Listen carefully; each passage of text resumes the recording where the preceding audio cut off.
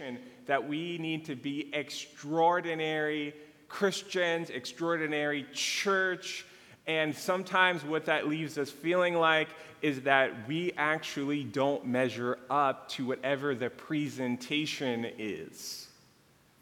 And so as we think about ordinary and we think about being Christian in ordinary time, I actually believe that how we understand who we are in the everyday existence that we live helps us to interpret and understand the extraordinary things that we can experience with God, and also helps us to go the long distance run and to get rid of comparison or think that we all need to be roided up super Christians all the time, and to actually get to a more real discipleship that Jesus is teaching his disciples how to live, and how the church has bared witness over seasons of how to live this faith for the long haul.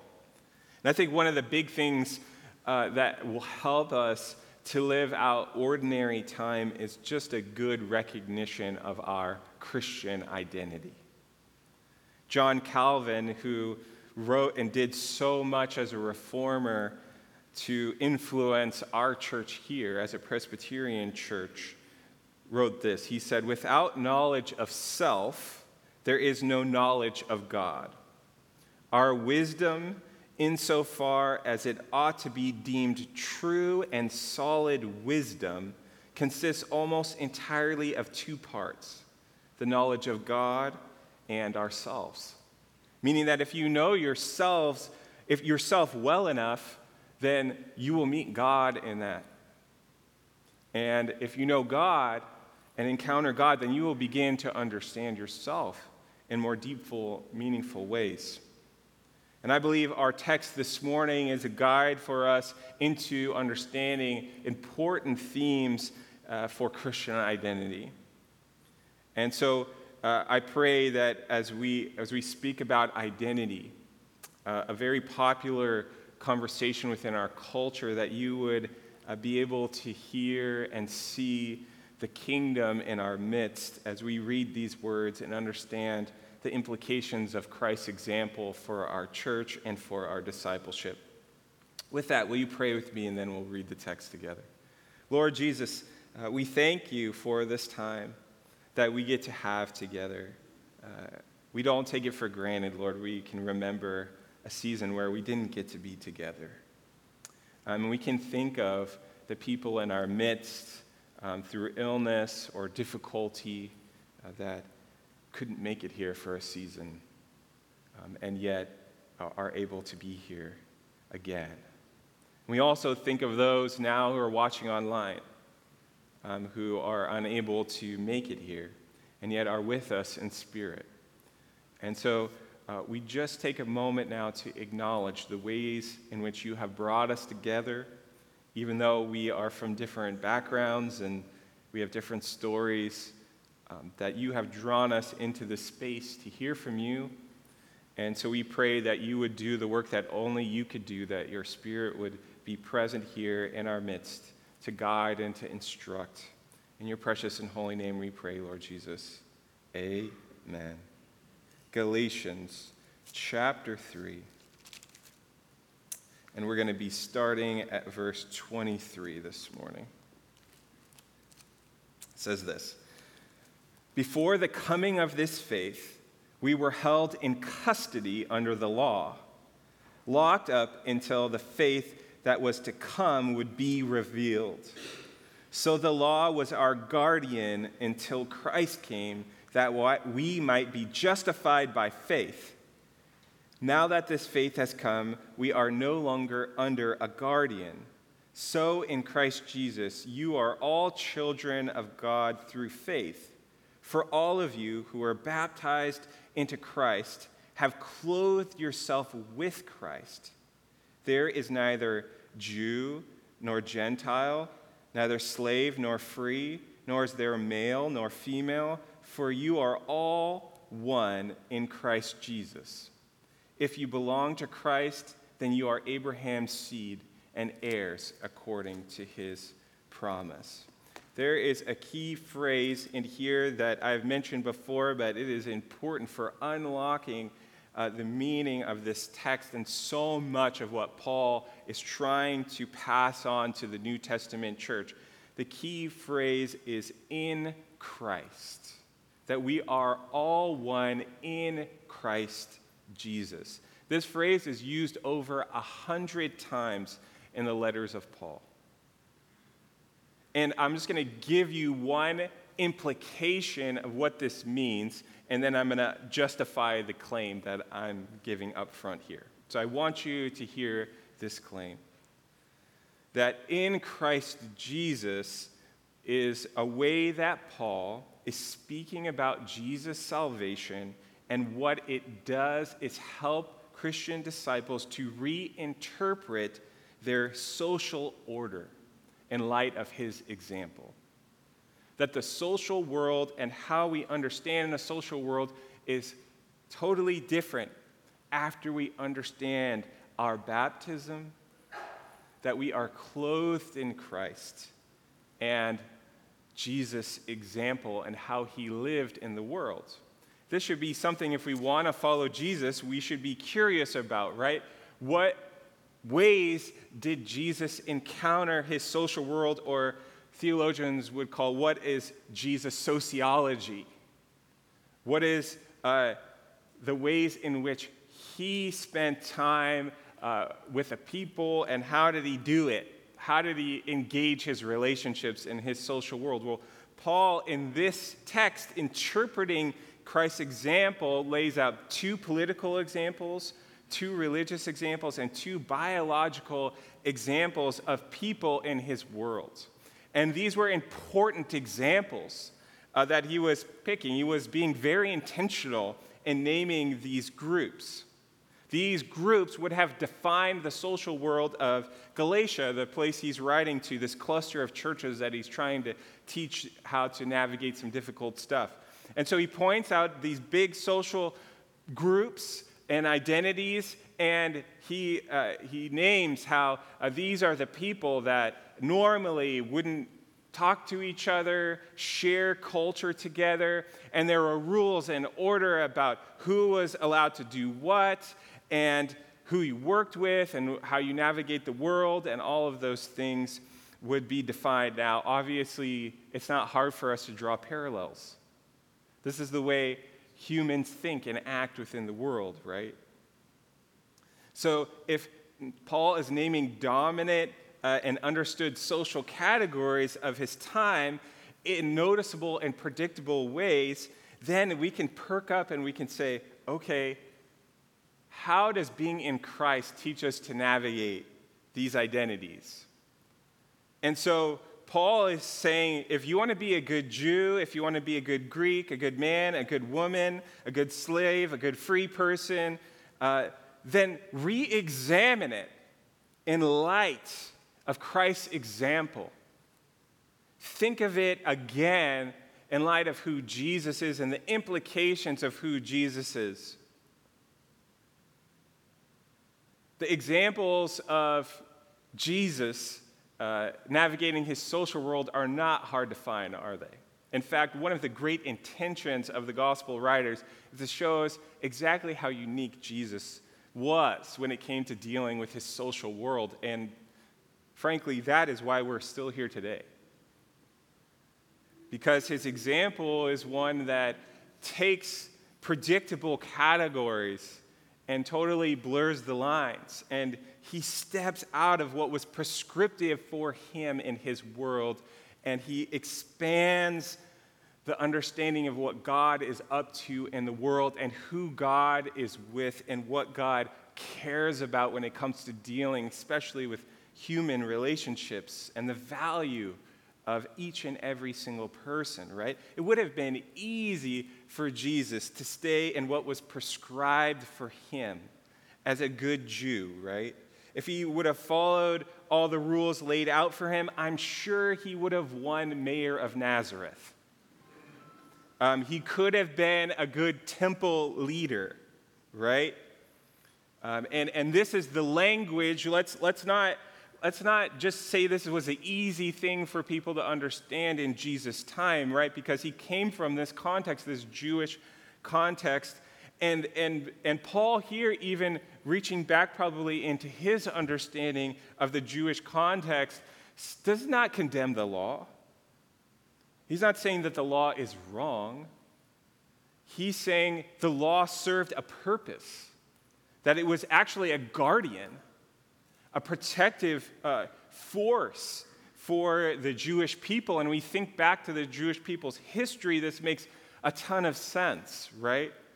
This people that lived in exile in a land of chaos where they didn't know how to order themselves or worship God. And so Moses receives the Ten Commandments as a way to create culture, a way for a people to understand how they be with God in covenant together. And this was so valuable to the Jewish people that, they lost their temple, they lost their land, they fell into sin, and then they were redeemed again and repaired and restored. And through it all, the thing that preserved them and gave them culture and life and the great gift that they still give to us to this day is they brought forward this law as a guardian. But like any good thing, over time, a good thing needs to give way to a better thing.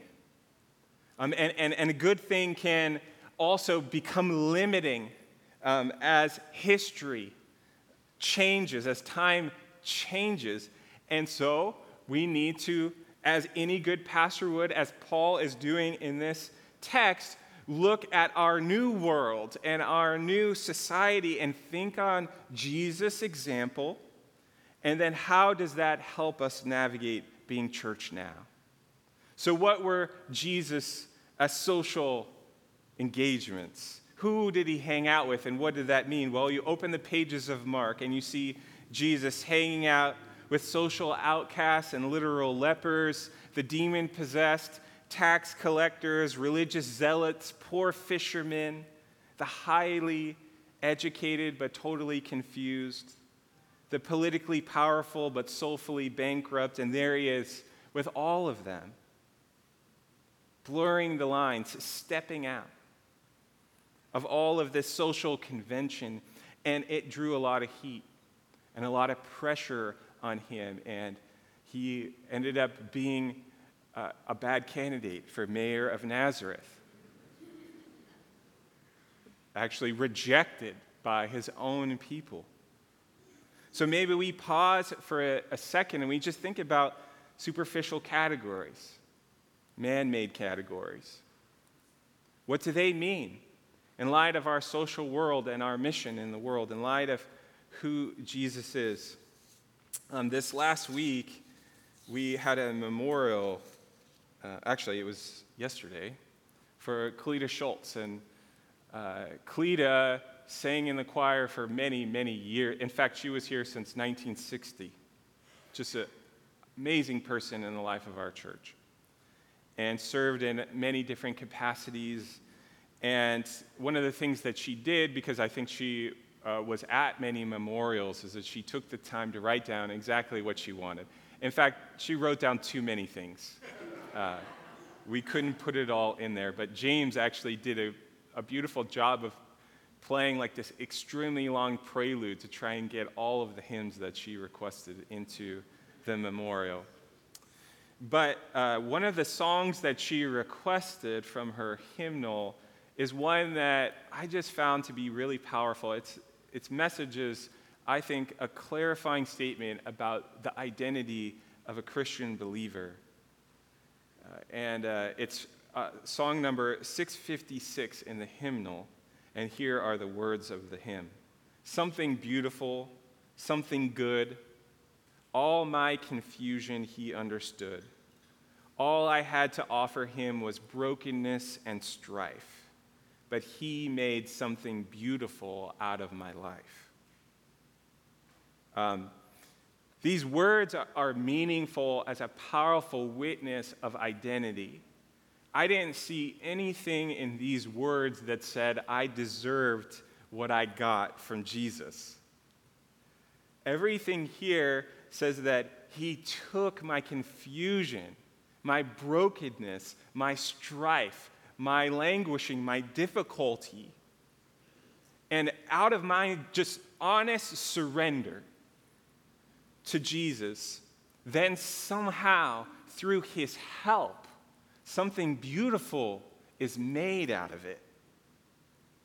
That is such powerful good news about who we are, about who God is, and about who we are. In fact, I was working on this as I was doing the devotional for our homeless group. I've shared this in a few places now. And as I simply read these two lines to our homeless population in Redondo Beach, I read it poorly and with no emphasis. And they started applauding spontaneously. Now, I haven't got a spontaneous applause for anything I came up with yet.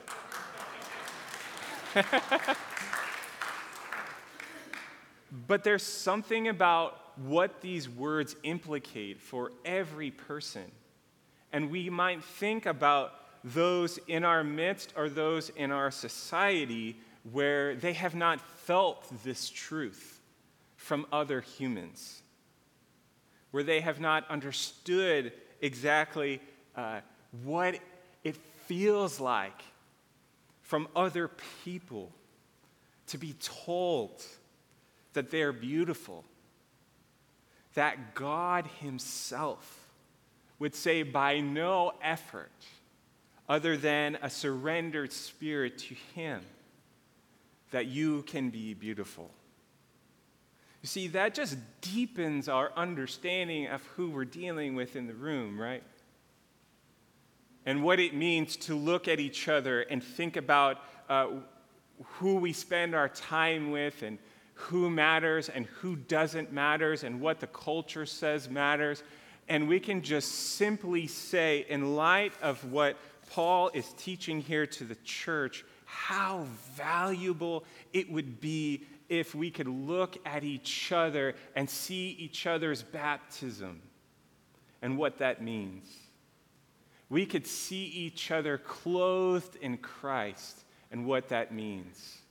We could see each other as in Christ and what that would mean for why it matters that we get together and why it matters that we are human walking this earth together and just simply get our priorities straight. What a gift it is that the law gives way to this identity. That what preserved the Jewish people, that gave us such wonderful culture to this day, now we see in Christ, enfleshed and enacted, and the Word made flesh. And this example now of the law, this living Word, is present and working in us to preserve us, to ground us, to give us the identity that will last the test of time. And so my prayer this morning is for me and for the church that on this Father's Day, maybe we might even say that we could understand again the Father's heart. Understand what a loving Father can do. And we saw at the end here that the inheritance of the Jewish people is now being offered to all Christian believers. That this people of God, this identity of a people of God is extended to you and me today. And the gifts of it are the inheritance of a kingdom, of an eternal kingdom that says to us, you're going to be doing this for a really long time. You're going to be in God's love for a really long time. So what does that mean for how we treat each other in the in-between, in the everyday ordinary? What does that mean for how we walk into work and see each other? What does that mean for when we look in each other's eyes or in the mirror and really think, who am I and who are they? What matters most? And maybe that perspective, like it did for the church in Galatia, can just move us in what the psalmist calls a more spacious place. Go from two big words here, from being myopic, meaning nearsighted, short-sighted, to capacious, just expanded. That was what was happening in the church in Galatia. They were trying to expand and they were getting in fights. But that was the growing pains of a church that we see now is millions and millions and millions of people. And so my invitation to you today, would you step into that big space with a big heart? And that would be a mirror of the Father's heart. And that extension, that big open space, that big open loving space would heal and restore and repair our relationships that in many ways have been barriers of hostility. One last verse I want to leave with you from Paul as well. This is from Ephesians 2. He said this, "But now in Christ Jesus, you were once far away, but you have been brought near through the blood of Christ. For he himself is our peace, who has made two one and has torn down the dividing wall of hostility." Praise be to Jesus, that he's torn down every wall that humans have put up to divide us. And he's made a way through his death and resurrection, through his forgiveness, to reconcile us to him and to one another. Will you pray with me? Lord Jesus, we pray your clothes upon us. Lord, our ability to see one another clothed in you and beautiful.